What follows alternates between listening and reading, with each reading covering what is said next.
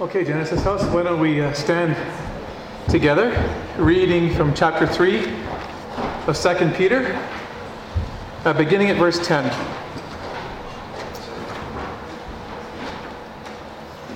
But the day of the Lord will come like a thief, in which the heavens will pass away with a roar, and the elements will be destroyed with intense heat, and the earth and its works will be burned up.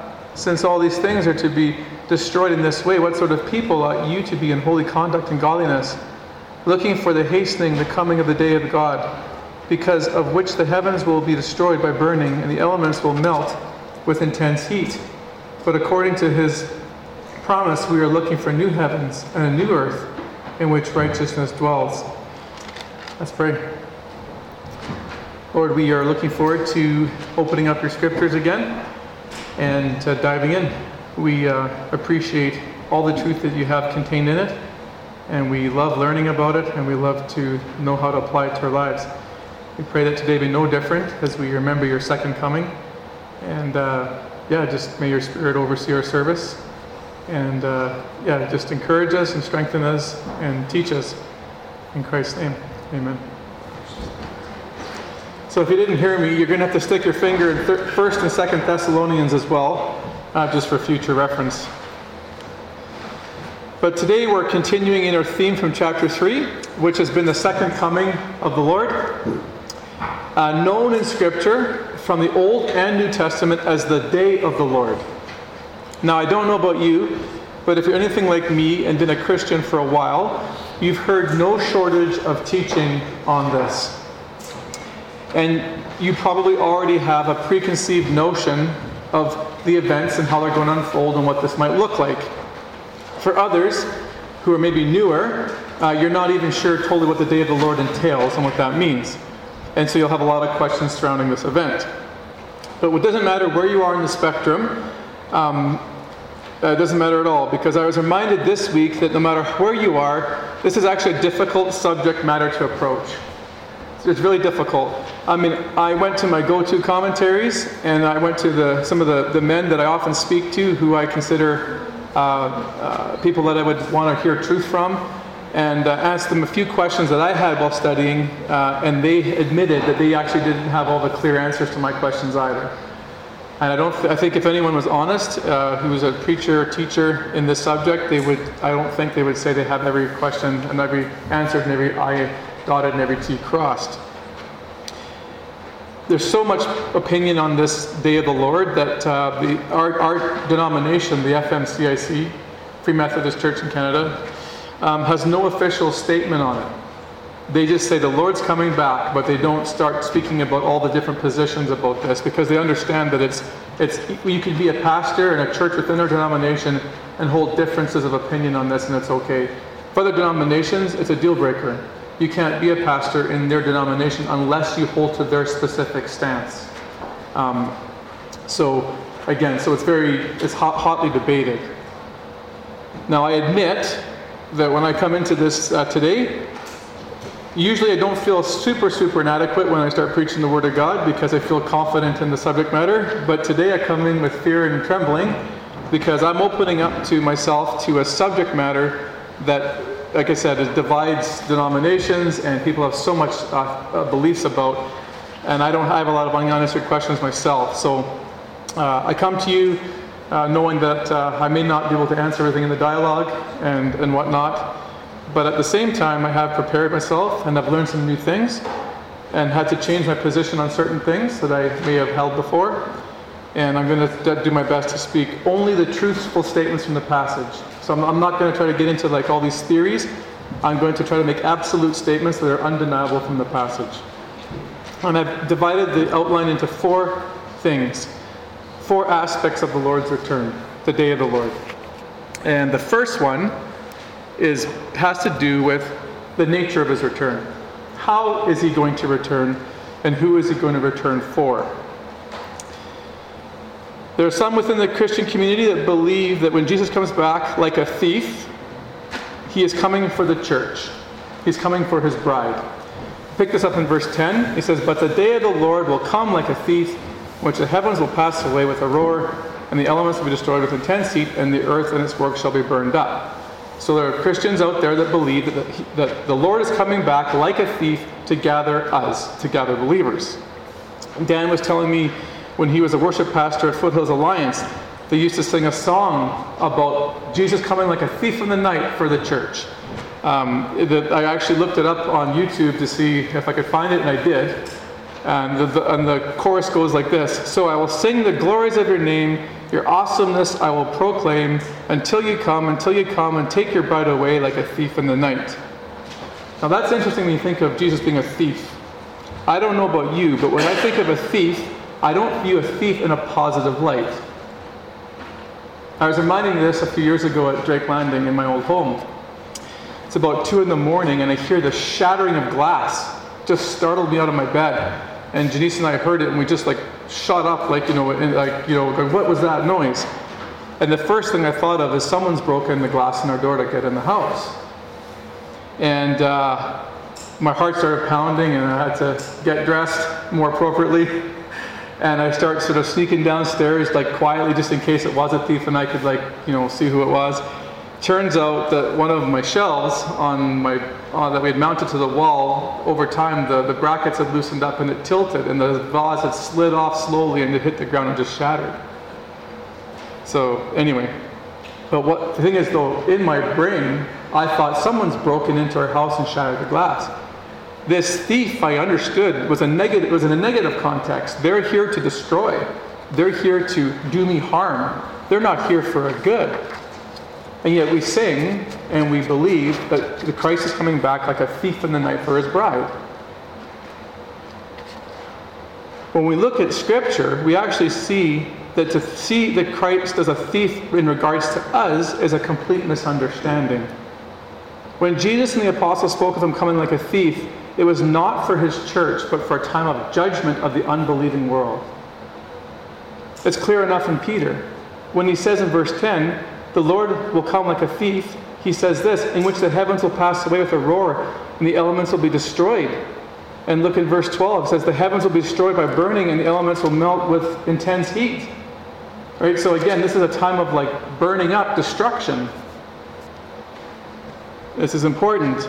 But even more so, we see this in other places. Jesus in Matthew 24, right before he describes his second coming like a thief, because Jesus says, "I'm coming like a thief," he then gives you the context and what he meant. Check this out in Matthew 24. He says, "For the coming of the Son of Man will be just like the days of Noah. For as in those days before the flood, we were eating and drinking, marrying and giving in marriage, until the day that Noah entered the ark. And they did not understand until the flood came and took them all away. So will all the coming of the Son of Man be." What's important here is that Jesus is comparing his second coming to the times of Noah. What happened in the times of Noah? God unexpectedly and suddenly showed up to the unbelieving world and completely destroyed it. And they had no idea that this was going to happen, even though Noah had been warning them about this. And Jesus is saying this: just like the flood took out the unbelieving world, just like that, just like the unexpected nature of it, so I'm coming like a thief. In the unexpected nature of it, but not to redeem the bride. In the context of being like a thief, it is for the destruction of the ungodly.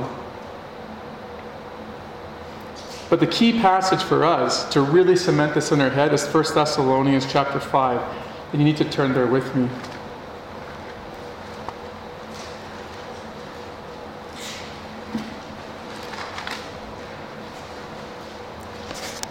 Starting in verse 1. 1 Thessalonians 5, verse 1. "Now as to the times and epochs, brethren, you have no need of anything to be written to you. For you yourselves know full well that the day of the Lord will come just like a thief in the night." So here we go. Paul can use this language because Jesus has used this language in describing himself. So now he's going to describe the coming like a thief. "While they are saying peace and safety, then destruction will come upon them suddenly like labor pains upon women with child, and they will not escape. But you," there's a contrast, "but you, brethren, are not in darkness that the day would overtake you like a thief. For you are all sons of light and sons of day. We are not of the night nor of the darkness." See the contrast? The they in verse 3 are who? The ungodly, the unbelievers. Jesus is coming like a thief to destroy them. Verse 4, he says, but you are not going to be overtaken like a thief. That's not going to happen to you. There's no destruction for you. You are of the light. That's not going to happen to you. I'm not coming for you like a thief. I'm coming for you like a Savior. I'm coming for you as a Savior, not a thief. That's important. The only attribute that Christians will share with the unbelieving world when it comes to Jesus being a thief will be the sudden nature of his appearance. That's it. That's it. That's the only attribute. Where he's not coming for us for judgment. He's coming for us as a Savior. But even though he's coming suddenly, Scripture makes it very clear that it won't take us by surprise. It won't take us by surprise the same way it will the unbelieving world. Which leads me to the second thing I want to discuss regarding the day of the Lord, and it's this right here. The certainty of particular events. There's a certainty of particular events that have to occur before the Lord returns. Now this is a massive topic. I mean, people get into there's books written, like thick volumes, all sorts of stuff about what's going to happen before he comes back, and it's a huge, huge subject. I'm going to keep it very simple and just look at two key events that have to occur by turning to 2 Thessalonians chapter 2. 2 Thessalonians chapter 2. Verse 1. Now we request you, brethren, with regard to the coming of our Lord Jesus Christ and the gathering together to him, that you not be quickly shaken from your composure, or to be disturbed either by a spirit or a message or a letter as if from us, to the effect that the day of the Lord has come. So again, these Thessalonians have had some people die, and they're in the grave, and they're still alive, and they're worried because they're like, if the people in the grave have not heard about the Lord's return, people in the grave have been dead, and the Lord hasn't come back yet. Have they missed it? Have they missed the chance to be resurrected and go? And so this is the issue in the church, and so Paul has to correct these things. But he says this: let no one in any way deceive you, for it will not come.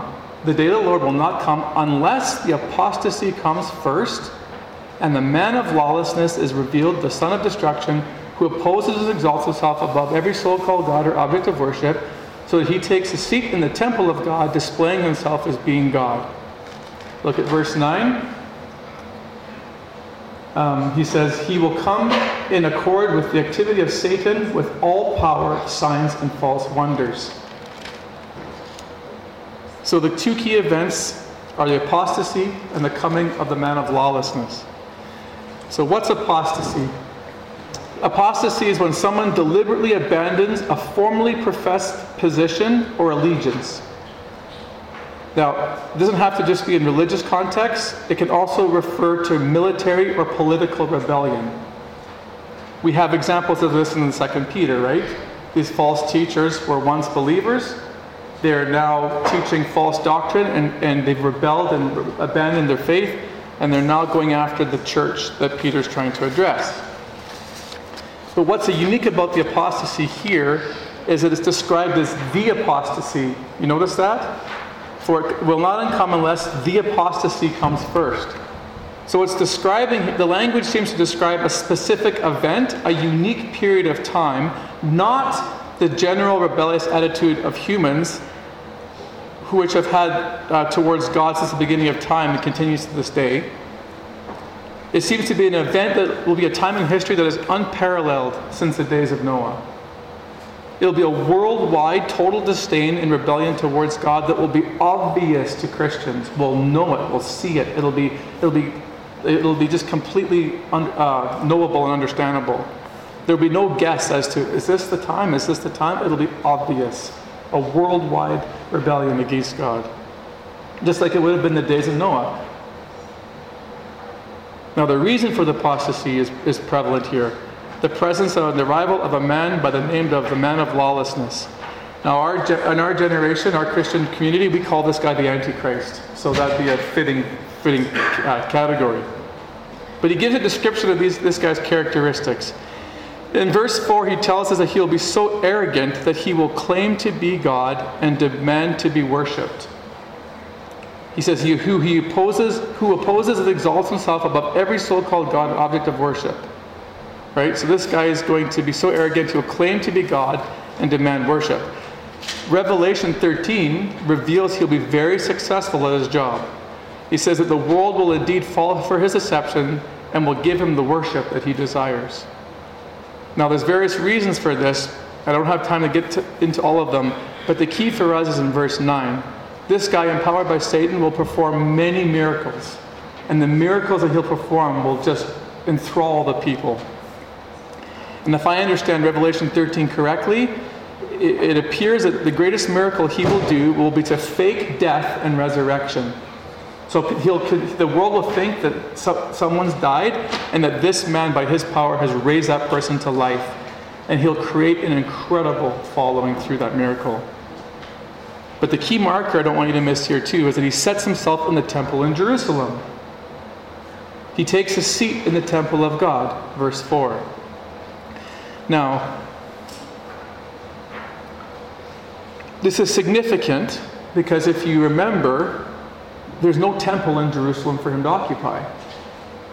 The first temple, destroyed by Babylon. Second temple, destroyed by the Romans under Titus in AD 70. This means a third temple has to be built. You know what's interesting? There's currently in Israel plans in progress for the new temple. Right now. I want to share with you a couple things. This is a picture that I took in Israel in February. That's a menorah. Exact dimensions of the one in the first and second temple, built purely out of gold. That is not a fake replica. That one is going in the third temple when it's built. It's enshrined in this glass container, and this was built by the craftsmen in Jerusalem or in Israel, and this is ready for the third temple. They're building temple furniture. This was in the Holy of Holies. When you'd walk in the temple. In fact, you and I couldn't even see it anyway, because you and I wouldn't be allowed in there, because we're Gentiles. So the priests would see this. But they built one already. They're starting building temple furniture. Not only this, there's a picture of Dan, Jody, and I standing in front of it. There's an article I found from Israel Today talking about the training of the Levitical priesthood for service in the temple. Listen to this. School for Temple Priests opens in Jerusalem. The Temple Institute has announced the opening of a school to train descendants of the tribe of Levi for their eventual return to service in the third temple. We are extremely excited to announce this new step towards the restoration of the Holy Temple service. We call first and foremost upon the Kohanim, Levitical priests worldwide to support this special project, which signifies a return to the birthright. Read a statement from Temple Institute Director Rabbi Chaim Rishman. So, the Jewish people are preparing for temple number 3, the one that the Antichrist eventually has to rule. Well, there's a lot of discussion in Israel about where is this third temple going to be built? Because when you go there, there's a huge structure on the Temple Mount that seems to be occupying the space where the temple should go. It's the Dome of the Rock. This is a picture from us standing on the Mount of Olives looking at the temple. Okay, you'll notice the big building there with the golden dome. That belongs to the Muslims. That's their place of worship, right? That's their main building. And here we have them in the midst of the Jerusalem temple with this huge structure. And so people say there's no place for the temple because that's in its way. So how is God going to remove that to put a new temple in place? That's kind of the discussion that goes on. But what's really cool is when you read Scripture and go to the Temple Mount itself, you realize this is not the case. There's actually room for a third temple. It begins with our understanding of the sacrifice of the red heifer described in Numbers 19. Similar to other sacrifices, the red heifer was symbolic for purification of sin. The red heifer was also without blemish and was perfect. But it was unique. The red heifer the sacrifice didn't occur inside the temple. When they were in the wilderness, it happened outside the camp when they did the tabernacle. But when they moved the temple to Jerusalem, they didn't sacrifice it in the temple. They moved the sacrifice outside the city walls. So you can see the city walls in that picture, that big brick, or not brick, the stone structure. So that was the city walls. And so they would come outside of that and sacrifice outside. After the animal was burnt, they kept the ashes to purify people who primarily came in contact with dead bodies. So the ashes of the heifer were poured into some kind of water, and you'd pour the water on a person if you came in contact with a dead body. The priest would do that. Now Peter, who you've heard speak at our church, who's the expert in Israel, I talked to him about this, he taught me that in first and second temple history, the sacrifice of the red heifer occurred on the Mount of Olives outside the city. So the Mount of Olives, where we're standing here, where these trees, is looking over into the temple area. It occurred at the Mount of Olives. Now, when you looked across from the valley from the Mount of Olives directly to the temple, you could see through the eastern gate into the temple sanctuary. Do you see this gate in the picture to the right? It's like higher than the rest of the brick wall. You'll see it's on the right-hand side. The sacrifice would occur directly in line with that gate, and you can see they're cemented up.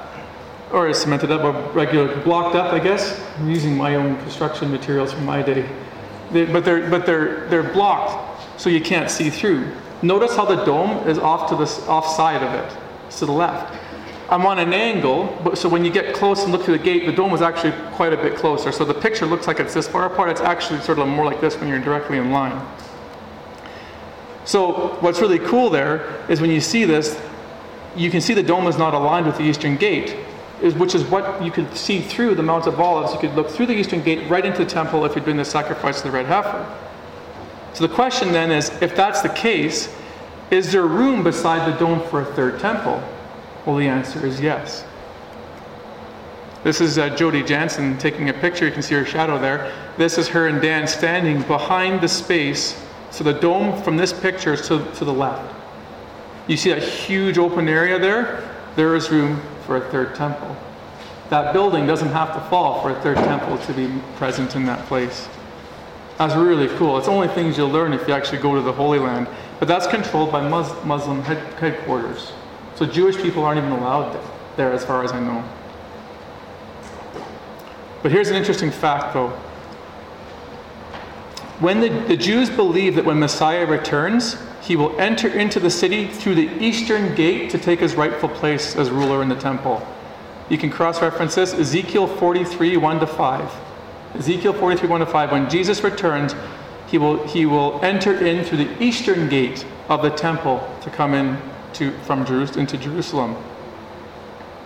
It was the gate he used when he came in his first ministry, when he'd enter into the temple on things like Palm Sunday and whatnot. So he'd been through that gate before.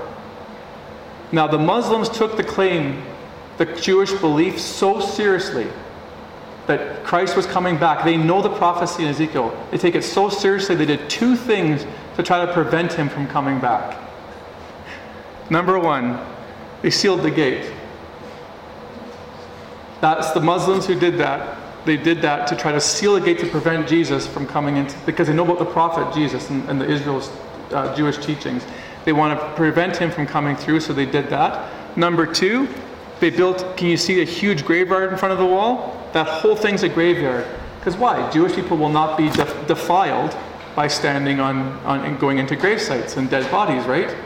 That's what the red heifer ashes are for, if you come into contact with dead bodies. So they built a huge graveyard in front of the city walls so that if the Messiah comes, he would get defiled if he tried to enter. So the Muslims believe the prophecy of Ezekiel 43. They took huge precautions to make sure he could never come through that gate. This is crazy cool stuff. I don't know about you, but I love this stuff. If you don't, I apologize for the long-winded explanation, but this stuff excites me about Scripture. So again, why bring all this up? The Antichrist must take a seat in the temple. There has to be a third temple. And this is just background as to how this will take place and what this may look like for you. So even though Christ's return is imminent, he's not coming back tomorrow. He's not even coming back in a year from now. maybe not even 5 years. Once this temple starts to be constructed, and once I start seeing this being built, then I'll start to think, okay, just a matter of time now before something happens. So again, when we have all these teaching out there about, you better be careful, or you better be ready for the Christ return, certain events have to take place before he comes back. When he comes like a thief, he surprises the unbelieving world because they don't know about this stuff. The Christian goes, oh, the apostasy is here. Oh, the Antichrist is here. Oh, the temple is here. Okay? Want to just say one more thing just for fun. This is really cool. But speaking more about the red heifer. Do you understand the incredible foreshadowing the red heifer has for Jesus Christ? Here's the parallels. They're both a sacrifice for purification from sin. They're both without blemish. They're perfect. As a heifer was sacrificed outside the camp, Jesus was crucified outside of Jerusalem. And just as the ashes of the red heifer cleanse people from the contamination of death, so the sacrifice of Christ saves us from the penalty and corruption of death. Now, the sacrifice of the red heifer occurred on the Mount of Olives by the high priest, in which the high priest would then enter into the city gate of the east. When Jesus comes, you know where he returns? As our high priest, according to Hebrews, he returns on the Mount of Olives. Zechariah 14. When he comes back, he hits the Mount of Olives, splits it in two. That's his first entry from heaven into this world, on the Mount of Olives, facing the eastern gate. Exactly the foreshadowing of the red heifer as the high priest. And as Ezekiel says, he's going to go through that gate once again. It's anyone who thinks the Bible was put together just randomly and by a bunch of men without any thought, this is just absolutely bizarre. You could never make this stuff up in your life. Okay, the third point about the day of the Lord. The third thing about the day of the Lord we need to know is that this will be the gathering of believers. This will be the day of resurrection. Turn to 1 Thessalonians chapter 4, verse 13.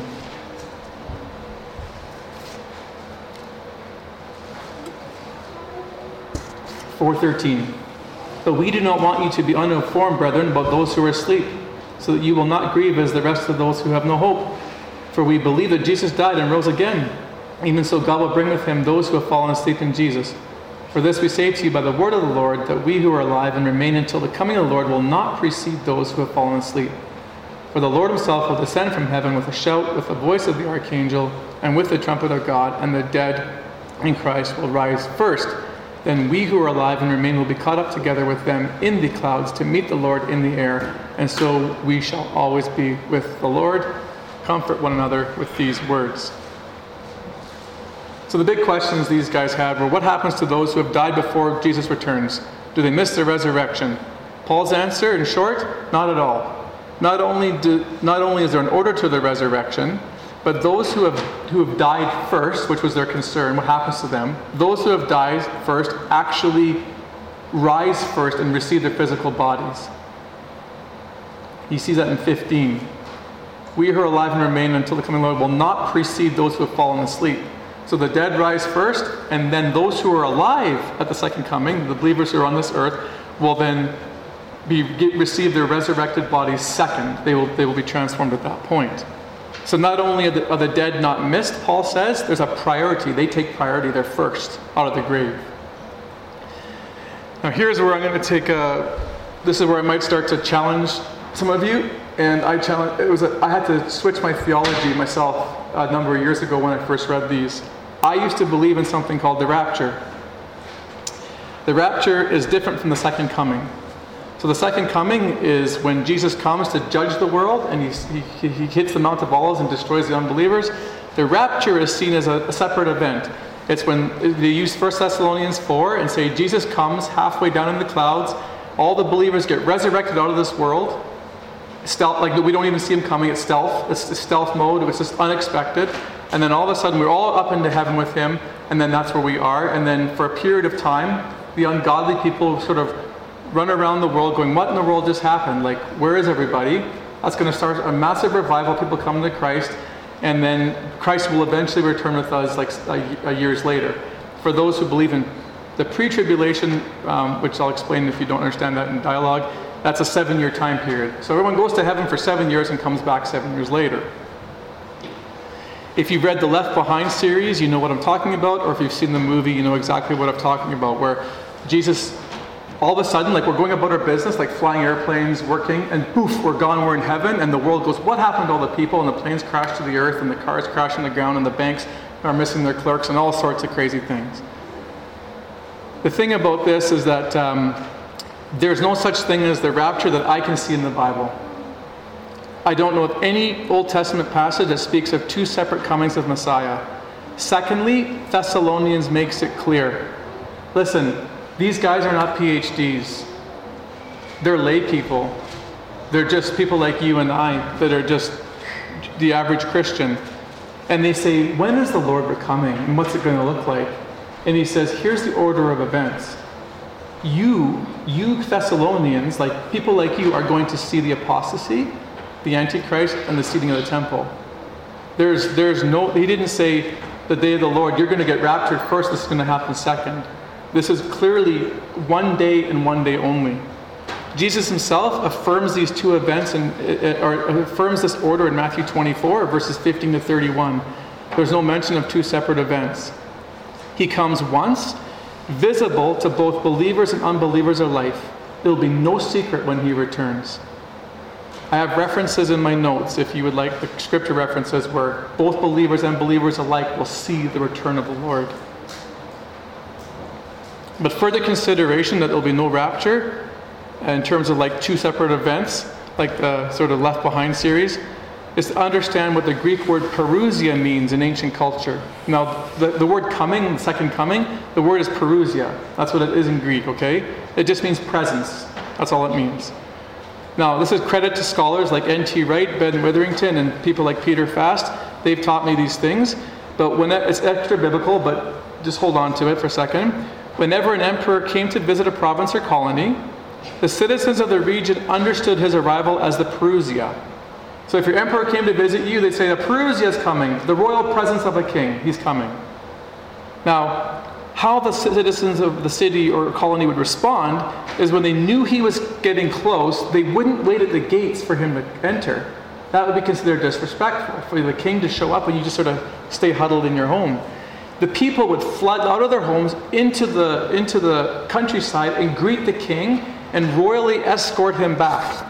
They would royally escort him back to their colony. The rapture teaches the opposite. The rapture says this: you're going to go and be with the Lord, floating somewhere up there in the sky for a long period of time, about 7 years, and the focus there is that we get to be with God in heaven. The word parousia in that culture was opposite. It's not about you going to the king and staying with him forever. It's about you going to the king and bringing him back to your home as quickly as possible. The whole thing is about bringing the king to earth. So the rapture teaches the opposite. It's all about going to the heavens, but we see in Scripture, it's all about bringing Jesus back to this world. So even if we go into the air, like the text suggests in verse 17, this will be very temporary. He would only rescue us out of this world to judge it. That's it. It'd be a time for judgment, and it'd be a quick return to earth. And the purpose for removal, again, was for judgment. But the goal is for believers to be transformed, to be resurrected, but dwell in the presence of Jesus here on this earth now. Which leads me to my final point of the sermon. The purpose of the day of the Lord is to usher in a new heavens and a new earth. New heavens and new earth. Look at 2 Peter now with me as we finish. Look at here in verse 10. When he comes like a thief, the heavens will pass away with a roar, and the elements will be destroyed with intense heat. The earth and its works shall be burned up. But in verse 13, he says this: but according to his promise, we are looking for new heavens and a new earth, which righteousness dwells. The day of the Lord will usher in a new creation. Now this deserves its own sermon series too, and I've got books like that thick that have written just about this topic. But this is really important, church. If I were to ask you, where do you think you go when you die? Where do you think you go? You might say, well, we go to heaven. And I'd say, where do you think heaven is? And you'd say, well, I don't know for sure, but it's probably somewhere up there near Pluto, or like in the Milky Way, or it's definitely beyond the clouds. It's a whole different destiny than we can even understand. Or if I ask your kids, like if you describe heaven to your kids, like what do you say? Well, heaven's like up there, like where God lives, right? I'm not saying, well, I'll get into that in dialogue maybe. And you might even think, well, this is a place where you go and play a harp and you sit on the clouds, sort of like the Care Bears, and kind of do your thing. But notice what Peter says here. This view of life after death in Western theology was adopted from the Greeks.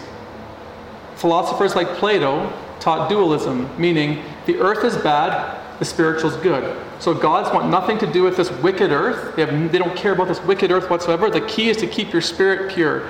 So when you die, it's all about like your spiritual state and having a spiritual bliss. God doesn't care about this world. And so it's all about this sort of spiritual protection of your own soul. But that's a Plato version of understanding this. This is not what the biblical understanding of heaven is.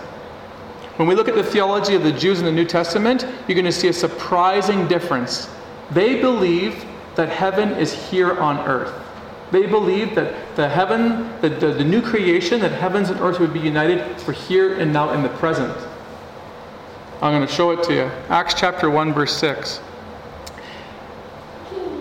This is the disciples to Jesus after the resurrection. So he's crucified, raised, back to earth. He's back on this earth, right? So when they had come together, they were asking him, saying, Lord, is it at this time you're restoring the kingdom to Israel? Listen to their question. Is it at this time, now that you're resurrected, that the kingdom of Israel here and now is going to be restored, and you're going to rule here and now and be present? And he says to them, it's not for you to know the times or epochs which the Father has fixed by his own authority. Notice what he doesn't say. You've got it wrong. We're all going to heaven together above the clouds near Pluto. He doesn't say that. He says this. It's not for you to know the time in which I am going to do that. In other words, you've got the theology right. I am going to rule in this physical earth in the kingdom, but the time is not yet. For now, you're going to receive the Holy Spirit as a deposit of this guarantee. But that's for future. Look at the thief on the cross. I have read this so many times, used it in discipleship so many times, I missed it until this week. We talk about me learning new things. I learned something new this week. Look at the thief's theology. And he was saying, Jesus, remember me when you come in your kingdom. Where? Here, now. When I die on this cross, will you remember me when you come to rule in this earth and be in this kingdom? And he says to him, truly, I say to you, you shall be with me in paradise. So in other words, Jesus is saying this, you got it right. I am going to have a future kingdom, but don't worry, you're not going. I can't give that to you now, but I'll give you a deposit, an inheritance right now to promise you that a future inheritance in the future. So you'll be with me in paradise today, but that's not where we're staying. That's not the final destination. There's a resurrection that's going to take place. You're going to get a body, and you're going to come back on this earth and dwell with me. The disciples, after the resurrection, believed in the kingdom. The heaven and earth are united here and now. The thief on the cross believes that to be resurrected or to be with Jesus is to be here on this earth now. This is super important, church. This is really important because we have this picture of heaven in our minds that is not right. At least I didn't have it right. Maybe you have it right, okay? So fair enough if you do. Good, I'm proud of you if you do. John, the disciple in Revelation 21, he described the final resting place of all believers being in the presence of Jesus. But he says, heaven, I see the new city of Jerusalem coming down to earth. So we're not going up to heaven to be with Jesus. Jesus is coming down. The new Jerusalem is coming down, and heaven and earth become one. This planet here right now. It'll be tangible. We'll live here back on earth again in our resurrected form. Christ will be on this earth. Heaven and earth will be united as one. I'll finish with these quotes from N.T. Wright. Surprised by Hope is his book. The whole point of the Christian faith is not to follow Jesus away from the earth to heaven and stay there forever. On the contrary, the one who has gone into heaven will come back. Now, I don't believe when Peter speaks of the world being burned up, he's going to obliterate it and start over. When he destroyed the world with the flood, he only refashioned what already exists. He just took the world as it was and remodeled it, so to speak. When he does the burning up of the world, he's not going to obliterate it into like smithereens and have this fresh new planet over here 1,000 miles or 100 million miles away. He's going to take what already exists and refashion this world. He loves this place. He loves this place. He created it in the Garden of Eden to dwell amongst us. He loves creation. He doesn't hate this wicked world. He loves it. Creation in Romans 8 groans for the redemption of itself. It wants to be liberated from its slavery. This world's going to continue to exist. This is heaven in the new creation. It's right here on this earth. I think of it like Play-Doh. When my kids make creations, and then they have this little like formed man, and then they squash it, and then they start over and make a new creation. That's what God's going to do with this world. It's not a whole batch of new Play-Doh. It's the existing Play-Doh. To quote N.T. Wright again, when God renews the whole cosmos, Jesus himself will be personally present as the center and focus of the new world that will result, and we will be with him. So when your kids next time say, "Where do we go when we die?" you say, "Right here. Right here." You're going to end up right back here. Maybe not in Okotoks. The cities of Jerusalem's in the Middle East, so you'll probably be in that area of the world. But heaven and earth will be united as one. You'll be right here.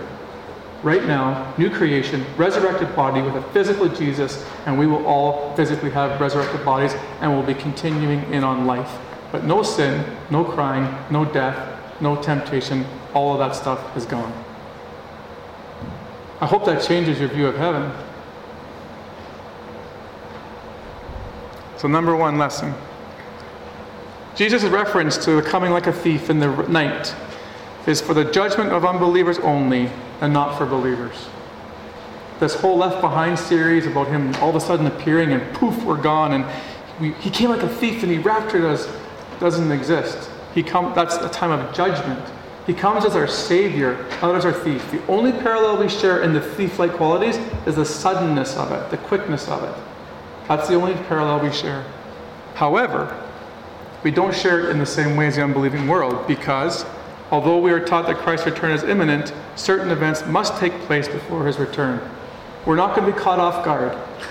When I watch apostasy going on, when I watch the temple being rebuilt, and I see, if I'm alive, if I see the presence of the Antichrist, I know the time is near. So yes, I don't know the exact hour and the exact day, I don't get that, but I know the time is near. Third lesson, when the Lord returns, the resurrection of all believers will take place. We will receive our new physical bodies at that time. The dead in the graves will rise first. So your grandma and grandpa Christians, great-grandma and grandpa Christians, whatever, David, Moses, poof, they'll all get their bodies. And then we'll be second if we're still alive. If we're still alive, we'll go second. There'll be an order to the resurrection. We'll be transformed in a twinkling of an eye, as Paul says. All right? And finally, now this lesson's not worded well. At least I don't think so. But you'll get the point. Christ's return will usher in a new heaven and a new earth where we will dwell with him. I guess it's not too bad, but yeah. So again, when the day of the Lord comes, a new heavens will come, a new earth, and we will dwell with him here and now, not in outer space somewhere floating around. If we're in the air for any period of time, it's while the Lord executes judgment, and then we're back here right away. There's no waiting around. If it takes him 40 days to execute judgment, we're gone for 40 days. If it takes 10 days, we're gone for 10 days. We're not up there for eons and eons waiting in heaven permanently. We're coming back to this earth to dwell and be in his presence. All right. So I tried to stick to the absolutes of the passage that are undeniable, but you may still have questions about it. And you might have a lot of questions too that I will not have answers for.